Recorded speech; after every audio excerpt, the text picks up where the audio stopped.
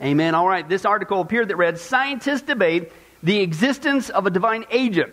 And was in a sold-out hall, and students had the opportunity to watch 4 panelists use scientific theories and portions of the Bible to debate over some of life's most significant questions. And it was sponsored by Campus Crusade for Christ, and it was a 2-day program, and it was simply called Evolution versus Intelligent Design. And so arguing for the existence of a divine creator was a Dr. Rana. He's the president of a ministry called Reasons to Believe, which is an organization created to prove that science and the Bible actually complement each other.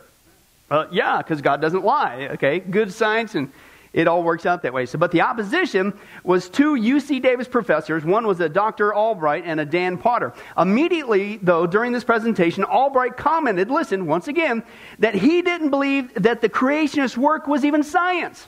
There it is again. And Potter said that, listen, he was more foreboding. He said that science and religion, the merging of the two, is just a bad idea. He said that religion and science are separate ways of defining the world, and listen, merging them could be damaging to society and religion, whatever. But proof's in the pudding. A UC Davis student, Jessica, she said, after hearing what the professors had to say about how science is always changing, evolution, she said, I think it takes more faith to believe in their version than in God. Okay?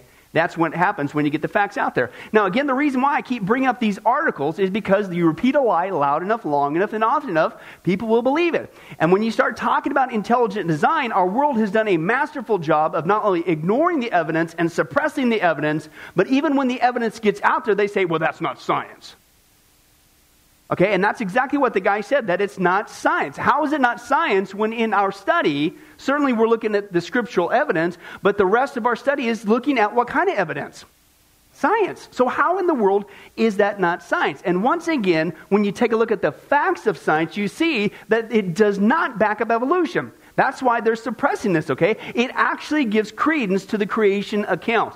Okay, and so much so that if you were here last time, we saw that article about the dinosaur soft tissue that was found, a ton of it, even with the feathers on this particular one, and which obviously, how can that be true if this is supposed to be 65, 70 million years ago?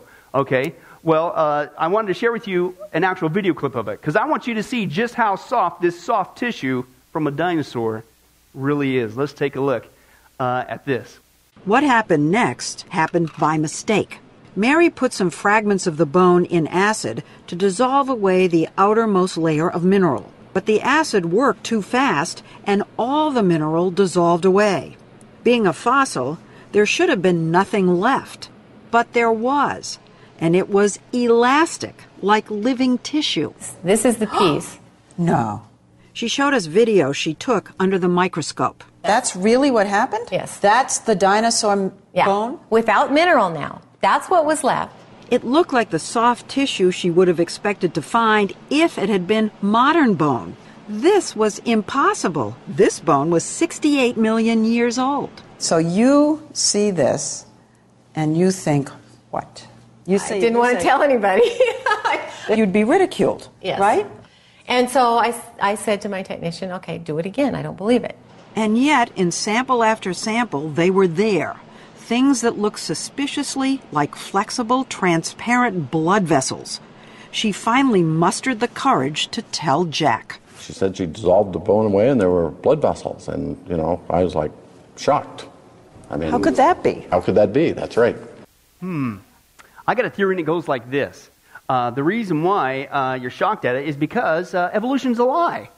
And the Bible is true, okay? Because logically, if there really was a worldwide flood that happened roughly 4,500 years ago, and if that's really what took out the dinosaurs, then that's not that long enough ago to where you would be shocked to find, in certain instances, some still soft tissue that's been preserved for us, okay?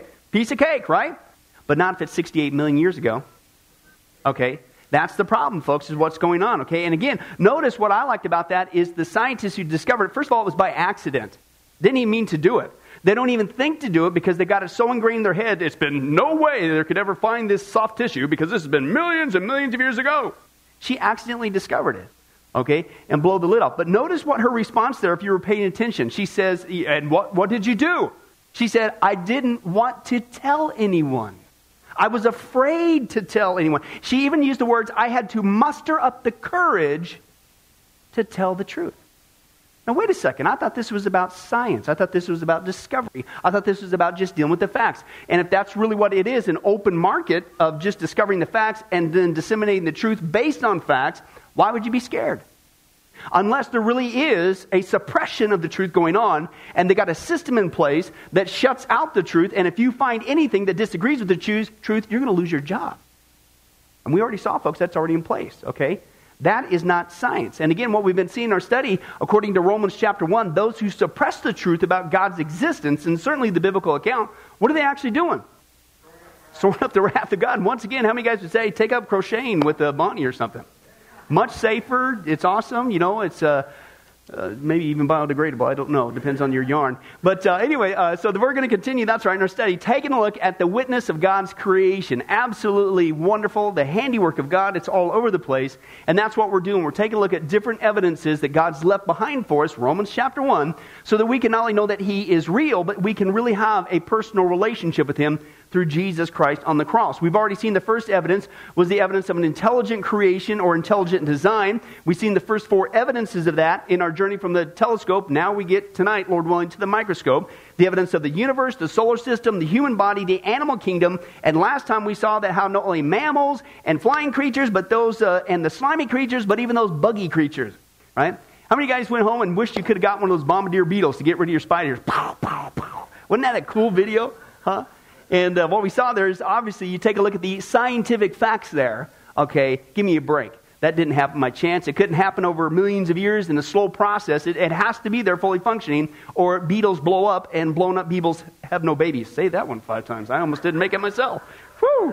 But that's not all. The 5th evidence, we're getting smaller as we go. The 5th evidence of God designing our world, folks, is from the evidence of the plant kingdom. When the Bible says God created all things, He created all things. Okay, and that includes the plants. Let's go back to the Genesis account. Genesis chapter 1. Genesis chapter 1. And if you find the preface, what do? Hang it right. And but let's take a look. Genesis chapter 1, verses 9 through 13. Let's take a look. Where did the plants come from? Okay, who made these? Was it just an accidental cosmic accident and it took millions of years for grass to form? But how many guys wish it took millions of years for like crabgrass and those kind of things to form? But they just pop up, don't they? I tell you what. Let's continue on. Verse 9 there, Genesis chapter 1. You get there, say moo. Got a couple moos, let's go. And God said, who said? God said this, let the water under the sky be gathered to one place, and let what? Dry ground appear. And it was so. And God called the dry ground land, and then He gathered the waters, He called them the seas, and God saw that this was good. Okay, then God said, let the land produce what? Vegetation, specifically seed-bearing plants and trees on the land that bear fruit with seed in it according to their various kinds, and it was so. The land produced vegetation, plants bearing seed according to their kinds, and trees bearing fruit with seed in it according to their kinds, and God saw that it was good, and there was evening, and there was morning, the 1000th year. Oh, I'm sorry, the 3rd billionth year. Oh, I'm sorry, the what? 3rd day. And then it means a literal day. It said morning, evening, hello. Okay, it is what it is, okay? It didn't take a billion years for that to happen, okay? But according to our text, the Bible clearly says, page 1, by the way, unless, again, you have that large print, it might be page 19. But page 1, the Bible says that God, listen, He didn't just create the ground, okay? What else did He create? The plants that come out of the ground, okay? Now, again, now we got a problem here, okay? This is a war of worldviews, okay? What does evolution teach? They say, oh, yeah, look at all those plants and trees that we see. They came from the hand of God. Is that what they say? No, they say, hey, look at those plants and trees that evolved from a single-celled blob. Okay? And so here's the point. Okay? Put on your thinking caps. How are you going to find out who's telling the truth? Those are two things that you can't mix them together. And they both can be true. All right, so how are you going to find out? Well, let's take a look at the facts. Let's take a look at the scientific data, even on plants, and you see who in the world is responsible for them. I think it's God, but let's take a look at the facts. Don't just take my word for it. We're going to start with one called the ajuga plant. Say the ajuga plant. This thing is cool, man. Check this out. It's in North Africa, and when locusts in North Africa move across the ground, they eat everything in their path. You ever seen videos of that? Remember the Final Countdown study and the locust invasions? They eat anything, right? But listen, they skip over this baby. This is one plant they won't touch. And well, why? Well, listen to the way it's designed. It just so happens the ajuga plant produces an insect hormone that's identical to the locust hormone, which in turn just so happens to cause them to prematurely molt. All right, now, I know it's getting late tonight, and some of you are very tired. But how many guys can concur that plants have no brains? All 7 of you, the rest of you, get some rest. But anyway, that is what? How does a plant know how to, first of all, produce a hormone, but specifically make sure it's an insect hormone, and specifically it's one to coincide with this particular insect to cause it to molt? It's amazing, folks. It has to be. And therefore, if the locust eats the ajuga plant, it is literally forced by the plant to prematurely shed its skin. Okay, and listen to this. And not just shed its skin in a normal way. It just so happens that the hormone produced in the ajuga plant is 5 times stronger than normally found in the locust. And therefore, they don't just molt. They're literally forced to pop right out of their skin. Boom! Right? It's kind of like when you eat chicken. You know, your skin just boom. It's like, yeah, you know what happens. You don't want to admit it. Okay? But isn't that amazing?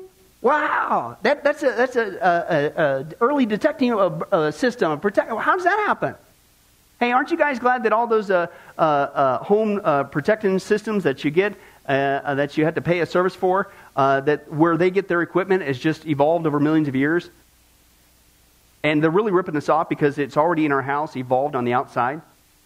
And they're charging us man, aren't we fools?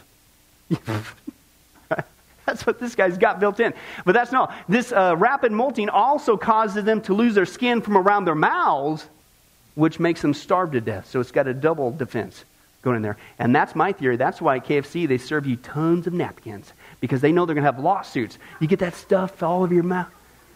Yeah, I'm going hard on this one. But you guys, I'm here for it. Therefore, locusts may be bugs, but they're not stupid. They leave this plant alone. I don't want to pop out of my skin and starve to death. Okay? They're not stupid. Okay? Absolutely amazing. That's just a plant. And again, plants have no brains, man. This is amazing. That's the tip of the iceberg. This one's called the thorny acacia. It's in Central Africa. And this plant, again, has no brains, can actually tell when animals are feeding on it too much. It's got an early warning system built in too. And it goes as soon as 15 minutes after the tree detects leaf damage. First of all, how can it do that with no brain? It starts to produce a chemical called tannin K. Okay? It literally gets a signal and it goes, wait a second, you're chewing on me way too much, pal. Okay? And so it starts to produce this chemical, and a specific chemical called tannin K. Why? Well, it just so happens this chemical makes the leaves start tasting really, really bad, so that whatever's feeding on it gets a mouthful of yuck. So it starts out tasting, right? See, that's how you're fooled by chicken. And then as it goes on, about 15 minutes, it's like, what is that? Right? And so it actually produces it into the leaves to make it yucky, so spit it out and stop eating it. Turn to somebody and say, listen, you're not getting it. Plants have no brains. Go ahead. Isn't that wild? It's absolutely amazing, okay? Now, after the tree produces yucky taste, it goes on. It then proceeds to produce a stinky odor. Right? It's got a stage 2 in it too also. Why? Well, it just so happens that this odor acts as an alarm to the other acacia trees nearby, warning them to produce more tannin in their leaves as well, and guess what they do? So like say a herd of whatever is coming through their giraffes and they're starting to munch on the tree, they make it yucky, then they produce a stinky smell, the other trees pick up on it, and they start producing yucky leaves as well. Okay? What's that? I think that's part of the fruit on the tree, and that's why that guy was on there and he was making that smell right there, because it stinks. Okay? I don't know if he was trying to eat the leaves. He should have went down and got a cheeseburger or something, but it started to stink. Okay? But anyway, this one's wild. Okay? Check out this plant. Okay, notice the wasp there? Okay, watch this. It's a certain variety of orchid, the Ophrys orchid, and it has on it what appears to be a 3D picture of a female wasp, complete with eyes, antenna, and wings on its petals. Okay, as you can kind of see there. It looks kind of like that there. But that's not all. It actually, again, gives off the actual odor of a female wasp in mating condition. Okay, there's a male wasp there on what looks like a female wasp.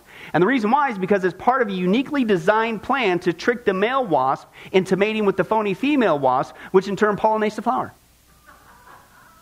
Produces a dummy female. So, a fake... So, anyway, it's like... I mean, first of all, how does that evolve? How does that happen over millions of years? I mean, even if you could somehow as a plant, which, again, turn to somebody, plants have no brains. How do you decide as a plant one day and say, you know what? I got to get pollinated somehow. And even if he can get a leg to pop out, a female wasp leg to pop out, yeah! But that ain't good enough. He's going to fly right on by. And what's the plant? Yell. Oh, he can't yell because he doesn't have a brain, doesn't have a mouth. Stop! Give me another million years. I'll get the other leg and the eyeballs next. Oh. How does that work? It all has to be there. Okay, this one's cool. The dwarf mistletoe, it's here in America, and it could actually build up the same amount of hydraulic pressure that's contained within a truck tire, not just a car tire, a truck tire. Why? Well, this is what it does. It happens to use that's a picture of it, to use the water pressure to catapult its seeds up to 50 feet away at a speed about 60 miles an hour.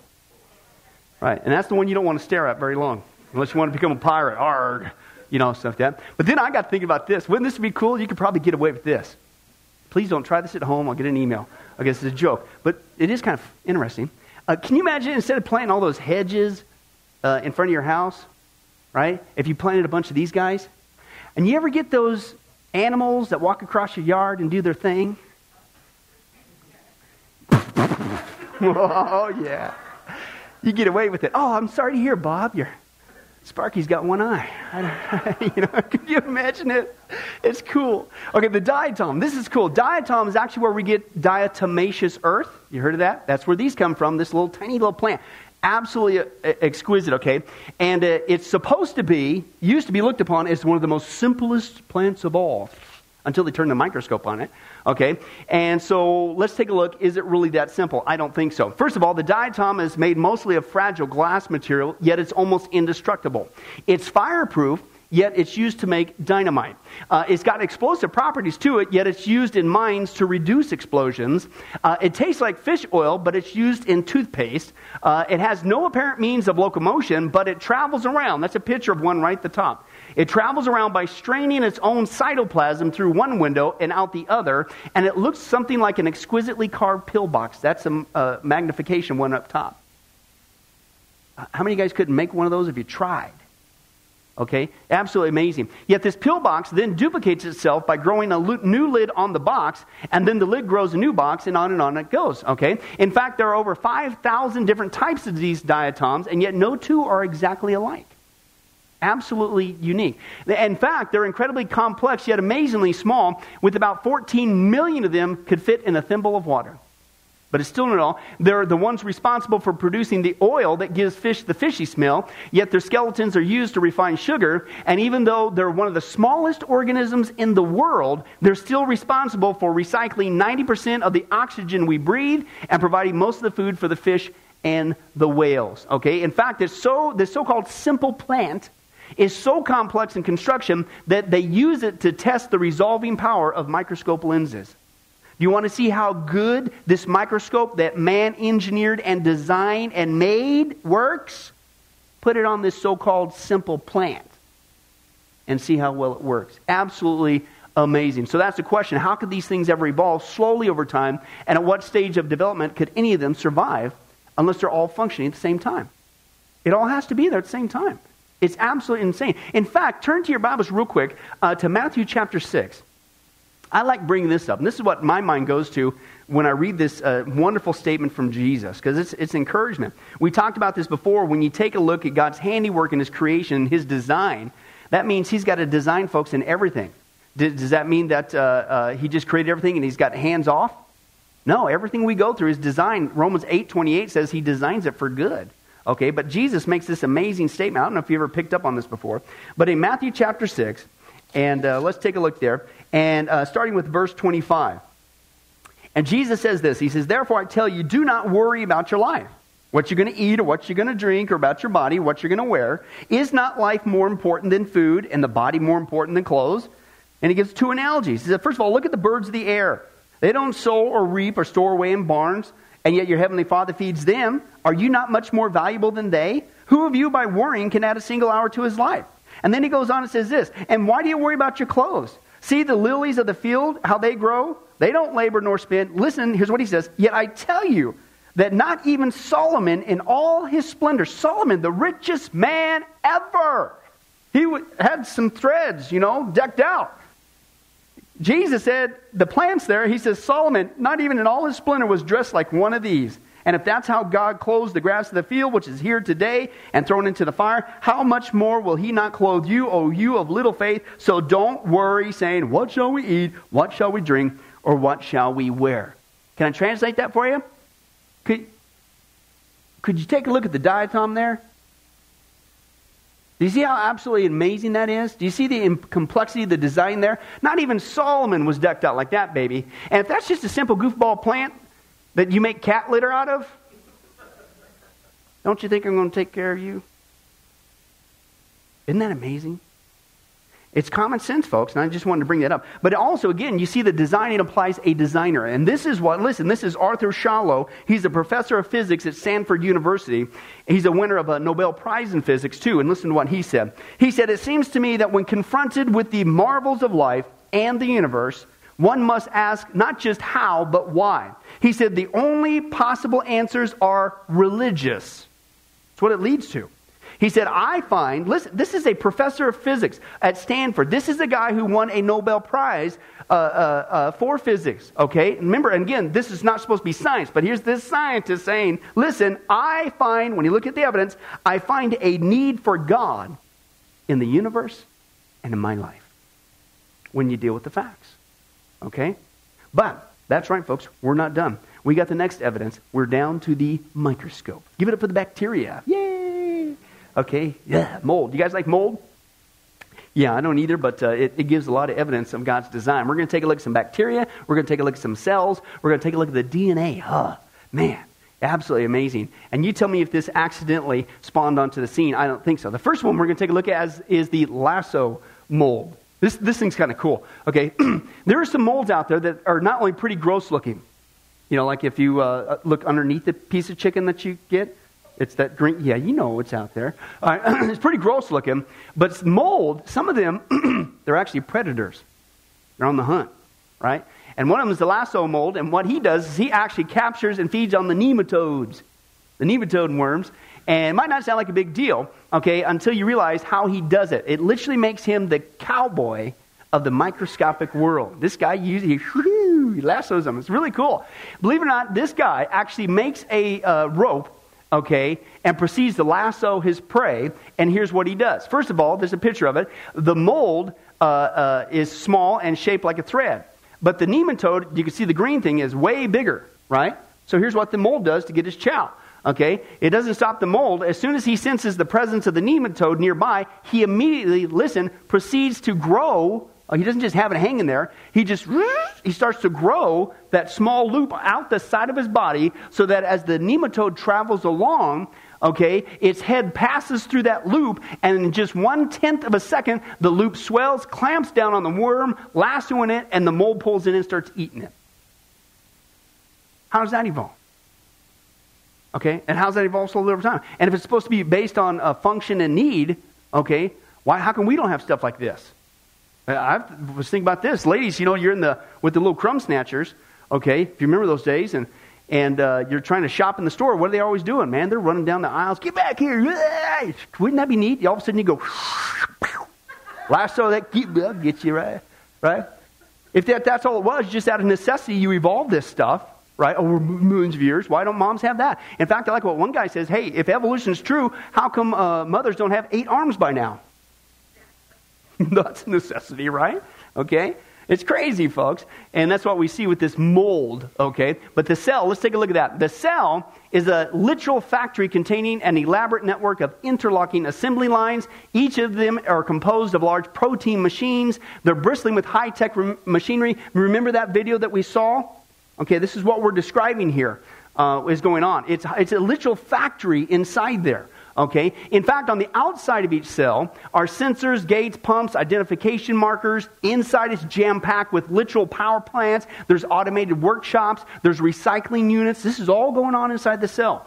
And there's miniature monorails. They whisk materials back and forth from one location to another, share supplies. And that's why it's been said, listen, that even the most advanced, automated, modern factory with all its computers and robots, all coordinated on a precisely timed schedule, is less complex than the inner workings of a supposed simple cell. There's nothing simple about it.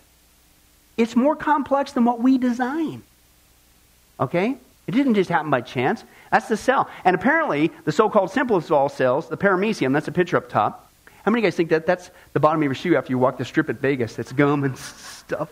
Yeah, it looks like it does.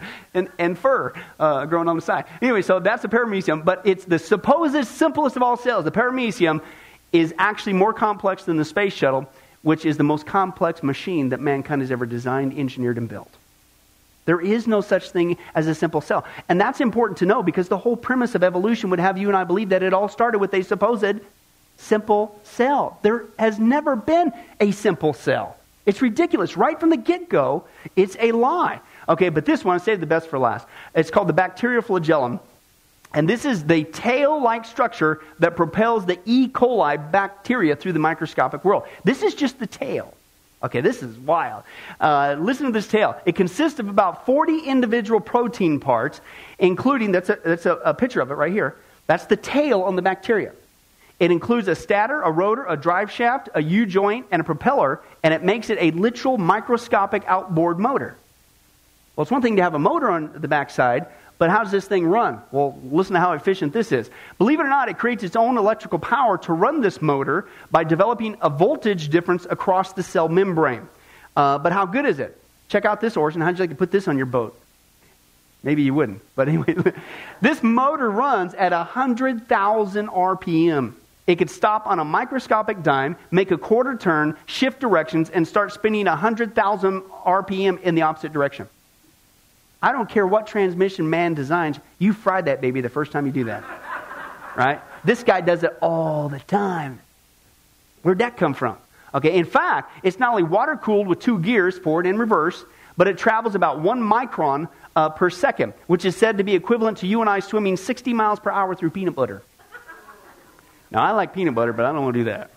You know, it's a little messy. All right. But, by the way, this is the amazing complex bacteria featured on, guess what? That video, Unlocking the Mystery of Life, that PBS pulled from its website. So I want to give you a little treat. Let's take a look at what they didn't want you to see. I wonder why they pulled it from the website. Let's take a look. There are as many molecular machines in the human body as there are functions that the body has to do. So if you think about hearing, seeing, smelling, tasting, feeling, blood clotting, respiratory action, the immune response, all of those require a host of machines. When we look at these machines, we ask ourselves, where do they come from? And the standard answer, Darwinian evolution, is very inadequate in my view. In speaking on the topic of scientific naturalism and evolution... During the early 1990s, at a series of academic conferences, Behe first shared his doubts about the ability of natural selection to construct complex molecular machines. One machine particularly attracted his attention. I remember the first time I looked in a biochemistry textbook and I saw a drawing of something called a bacterioflagellum with all of its parts in all of its glory. It had a propeller and the hook region and the drive shaft and the motor and so on. I looked at that and I said, that's an outboard motor. That's designed. You know, that's no chance assemblage of parts. Behe's reaction was not surprising, for the molecular motors that drive bacteria through liquid each depend upon a system of intricately arranged mechanical parts. These parts come into focus when portions of a cell are magnified 50,000 times. Biochemists have used electron micrographs like this one to identify the parts and three-dimensional structure of the flagellar motor.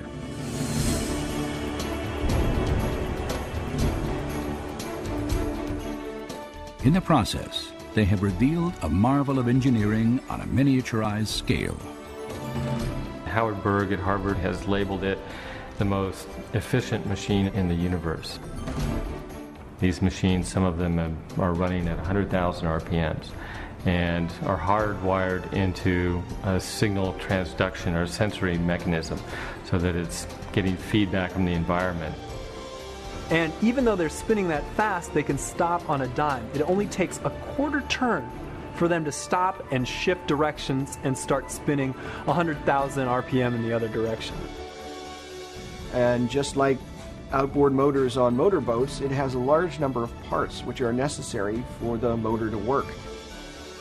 the bacterial flagellum, 2 gears, forward and reverse, water-cooled, proton motive force. It has a stator, it has a rotor, it has a U-joint, it has a drive shaft, it has a propeller, and they function as these parts of machines. It's not convenient that we give them these names. That's truly their function.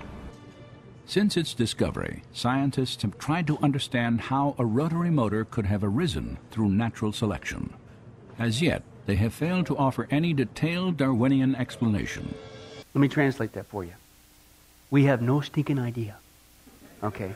Actually, I think you do, and you're suppressing it. That's God. Only God could do something like that, folks. Okay? And that's why they don't want this information out. That's why they yanked it from the website. Excuse me? I think that's pretty clear. But that's still not all, folks. Let's take a look at the DNA. The amount of information contained on just a pinhead's worth of DNA, if you were to write that out in paperback books, it would make a pile of books 500 times higher than From Here to the Moon. Just on a pinhead. That's how much information is contained on there. And did you know the amount of human genomes that could fit on a pinhead is more than 1/5 the population of the world can fit on just a pinhead? If you stretched out the DNA material contained on just a pinhead into wire, it will go around the equator over 30 times. Very complex. And there's also over 3 billion nucleotides in a single DNA of a single human cell. And every single one is aligned sequentially in a very specific order. And by the way, that order sequentially is the same forward and reverse. Okay, and if you start taking out anything, if any of that is random, it messes the whole thing up. Lord willing, maybe we'll get into that at another time. It's absolutely amazing. And meaning that now you have 3 billion complicated chemical links in just one human cell. Absolutely amazing. In fact, this is why DNA molecule is now known to be 45 trillion times more efficient than the silicon megachip, which, by the way, was made by a team of guess who? Designers. This thing's way more complex. So again, how could these things ever evolve slowly over time? And at what phase of development could they survive unless all this is fully functioning at the same time? You can't. Oh, and by the way, just give you a little teaser on how complex, again, just the DNA is that God's wired into us. His handiwork is all over when you take a look at the facts. If I were to come up to you and say, hey, Ron, tell you what, Ron, I want you to back up just a teaspoon of your DNA. It's a guy thing, into computers. We're going to get her done, right? Just a teaspoon, by the way. Not a tablespoon, a teaspoon of your DNA, okay? How many CDs would that take? Well, here's the scenario, okay?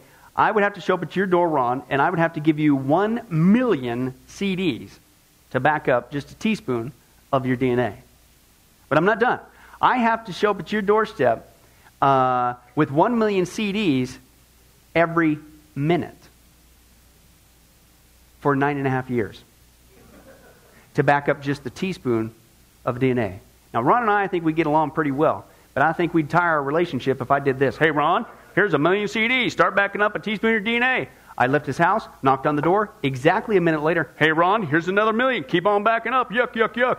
I left his house. Exactly a minute later, knocked on his door. Hey, Ron, here's 1 million CDs. Hey, keep on going. Pile them up over here. Do something. I'll be back in 1 minute. I did that 24 hours a day, 7 days a week for 9.5 years. It would strain our relationship. Can you believe that? And that happened there's no way.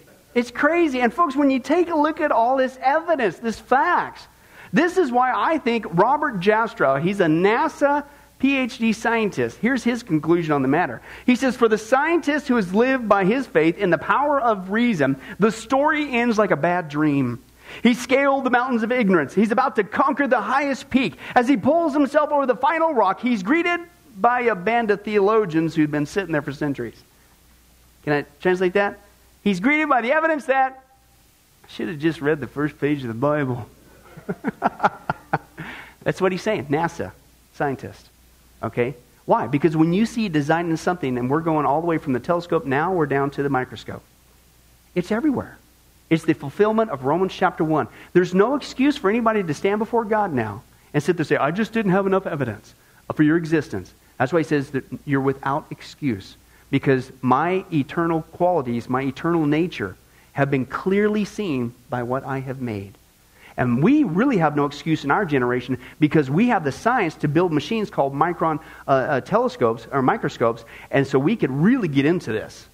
and see that even the exact opposite of evolution has taken place. The smaller it is, the more complex it is. The exact opposite.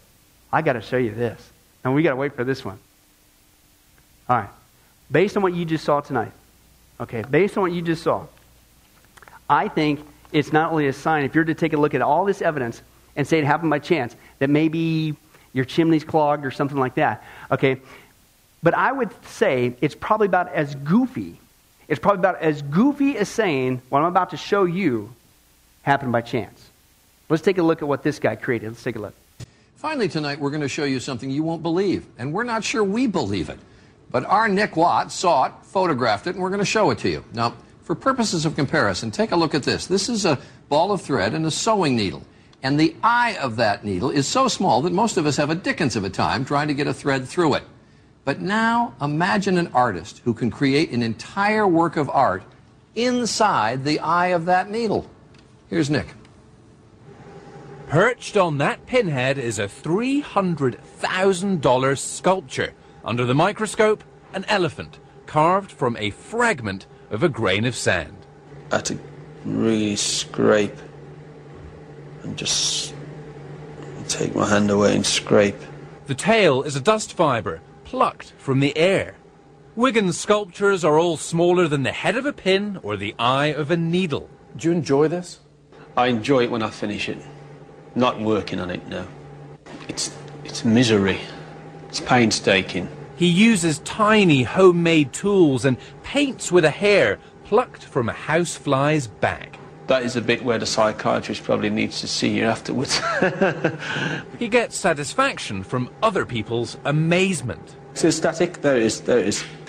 There's a static moving it. I'm not doing that. There's a static again. Disaster can strike at any time. It struck Alice in Wonderland.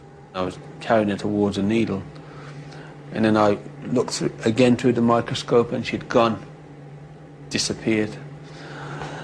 I think I inhaled her. And if it all goes wrong, calmly, Wigan starts again. You know, I think I'm the most patient man on earth. This obsession began when Wigan was a lonely 5-year-old. I have learning difficulties. You know, I can't read or write. But I had to find a way of expressing myself. He started making houses for ants. Recently, he made this doll's house. That doll is the size of a human blood cell. The teachers at school made me feel small. So they made me feel like nothing. I'm trying to prove to the world that nothing doesn't exist. That less can be more. People haven't seen the best of me yet. I'm going to take it smaller. Even smaller than Charlie Chaplin balanced on an eyelash. Nick Watt, ABC News, Birmingham, England. Told you wouldn't believe it. Now, I got another scenario based on that I don't think you would believe either. Okay. What if watching that news broadcast, Charles, whatever his name is, right, gets back up there and he says, hold it, folks. I just want to expose to you right now that we've just been completely scammed because that nano sculptures that you just saw, that is a complete product of chance. It happened over millions and millions of years. The wind and the rain, he just found it in the dirt, and he's taking credit for it. Okay? If somebody were to say that the nano sculptures of Willard Wiggins happened by chance, what would you say of that person? Yeah. Now, here's the whole point. Then why do we entertain the idea in our schools, in our media, and we pay with it for our tax dollars, saying that God's nano sculptures with the bacteria, the DNA, and the cells did? And it's more complex than that.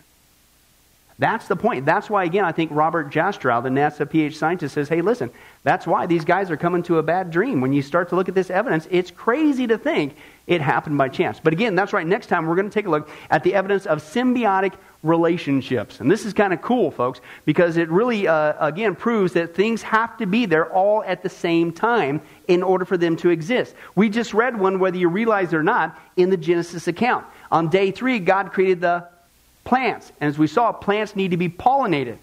Well, wait a second. God didn't create the bugs until later, until day 6. So you got a 3-day gap in there. Not a problem if those are literal 24-hour periods, okay? But if you don't want to take that literal and you want to say those are millions of years in between, how are the plants going to pollinate over millions of years? They're going to die. They have to be there. They're symbiotic. And there's a ton of symbiotic relationships all over the planet that these creatures have to be there fully working together, or neither one of them can survive. That can't evolve. Lord willing, we'll get to that next time. Let's pray. Well, hi, this is Pastor Billy Crone of Sunrise Baptist Church and Get a Life Ministries, and I hope you enjoyed today's study. But in closing, before you go, let me ask you one final question. If you were to die today, are you sure that you go to heaven and not hell? You see, here's the problem. The Bible says that nobody automatically gets to go to heaven, and that's because God is holy and we are not. The Bible says that the wages of our sin, or our unholiness, or the wrong things that we have done, have separated us from God. And the wages of our sin, or unholiness, means that we deserve to die and receive God's judgment to go to hell and not heaven. In other words, we're disqualified for heaven. And that's because God being holy and us being not, the two cannot mix. So what are we going to do? Well, that's bad enough. The other problem is we don't even want to admit this dilemma, even though God already knows it all. And so out of love, God gave us something called the Ten Commandments to show us that we're really disqualified for heaven. We're not holy. We're not perfect like Him. Let's take a look at just a few of those here today. The Bible says, the Ten Commandments says, you shall not bear false witness. That means lying. How many of you ever told a lie before? Well, those of you who didn't raise your hand, you just did. Okay, let's be honest, folks. Let's not tell another lie. We've all lied. Well, believe it or not, that disqualifies you for heaven. That's how holy God is. He is the truth. He does not lie. And so that makes us a liar. Another of the Ten Commandments says, you shall not steal. Okay?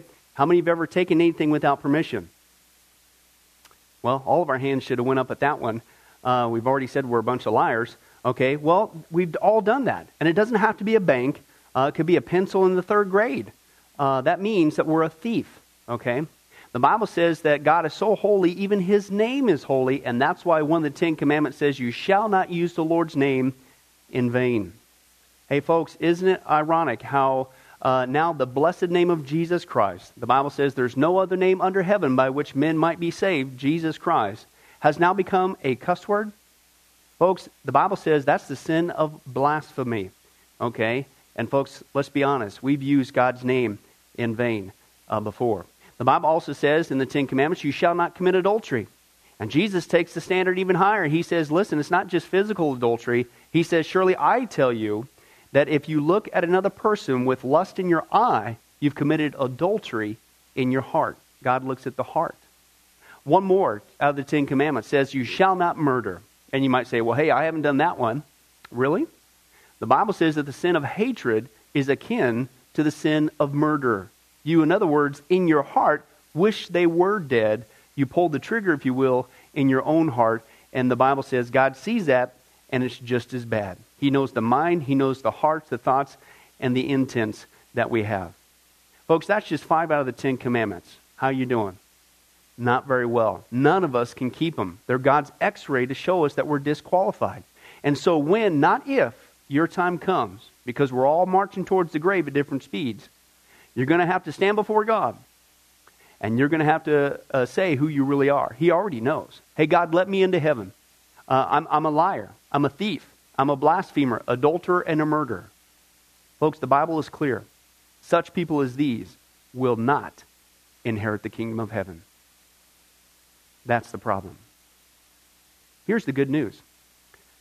God so loved the world that He sent His one and only begotten Son, Jesus Christ, that whoever believes in Him, what He did on the cross on our behalf, that we will not perish, we will not go to hell, but He will give us the gift of eternal life. Jesus died on the cross to forgive us of all of our sins. It's something that we don't earn. We can't earn. It's a gift, the Bible calls it. And a gift cannot be earned. He was taking the death penalty in our place. That's what the cross was of the day. And that if we would just ask Jesus Christ to forgive us of our sins and believe that in our heart that God raised Him from the grave, showing that His death is satisfactory to God to forgive us of all of our sins, no matter what we've done, the Bible says we shall be saved. The Apostle Paul says that if we confess with our mouth Jesus is Lord and believe in our heart that God raised Him from the grave, we will be saved. Let me give you a common analogy of what God's doing and what he did for us with Jesus dying on the cross on our behalf. In life, we know that people can be sentenced for a crime to where they're actually on death row. The courtroom scene is completely finished. The gavel has already sounded. They are going to jail, and they're just awaiting their time before they go to the death penalty. As they're sitting there in the jail cell, it's a proven fact they did what they did. Everybody knows it. They're just waiting for that time for their number to come up, so to speak, and walk down that hall and be executed. There's nothing they could do to reverse their crime. No amount of good works in that jail cell can reverse what they've done. It's too late. It's over. But believe it or not, there's one way that people even today can get off of death row. And that's if the one in authority, the governor, if he were to, out of mercy and kindness, nothing that the person did, because they don't earn it and they don't deserve it, and they can't earn it.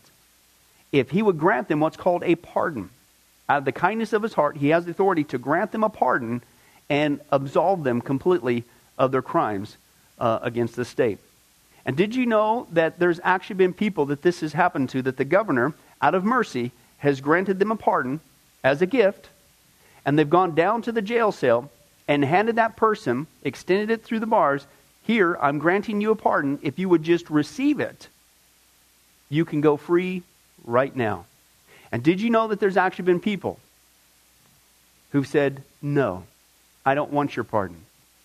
And so what happened is, of their own doing, even though they had a way out, they still had to go to the death penalty. Folks, can I tell you something? That's what God did for us with Jesus dying on the cross. He sent his son to take the death penalty in our place. God has the authority to grant us through Jesus a complete pardon. And every day that you're still alive, God is extending to you spiritually this pardon. But a pardon does you no good unless you reach out and receive it by faith. Won't you do that today?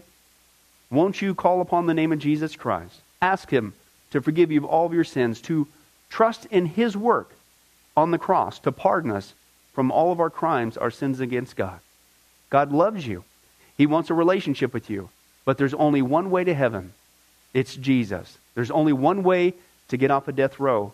It's through the cross of Jesus Christ. Won't you do that right now? Well, this has been Pastor Billy Crone of Sunrise Baptist Church and Get a Life Ministries. And if there's anything that we can do for you, please don't hesitate to contact us. Our number, our information will come up here on the screen shortly. And if there's anything we could do for you, please don't hesitate to let us know. Thank you for joining us. And remember, I hope to see you in heaven. God bless. Thank you for watching this presentation from Sunrise Baptist Church. If you would like to send us a letter or any other kind of postage, you can reach us at 1780 Betty Lane, Las Vegas, Nevada, 89156. For more information, you can give us a call at 702-452-8599 or email us at bcrone@getalifemedia.com, or you can visit our website at www.getalifemedia.com. Billy Crone and this ministry can also be found on Facebook and Twitter. Join us for services at www.sunriselv.com.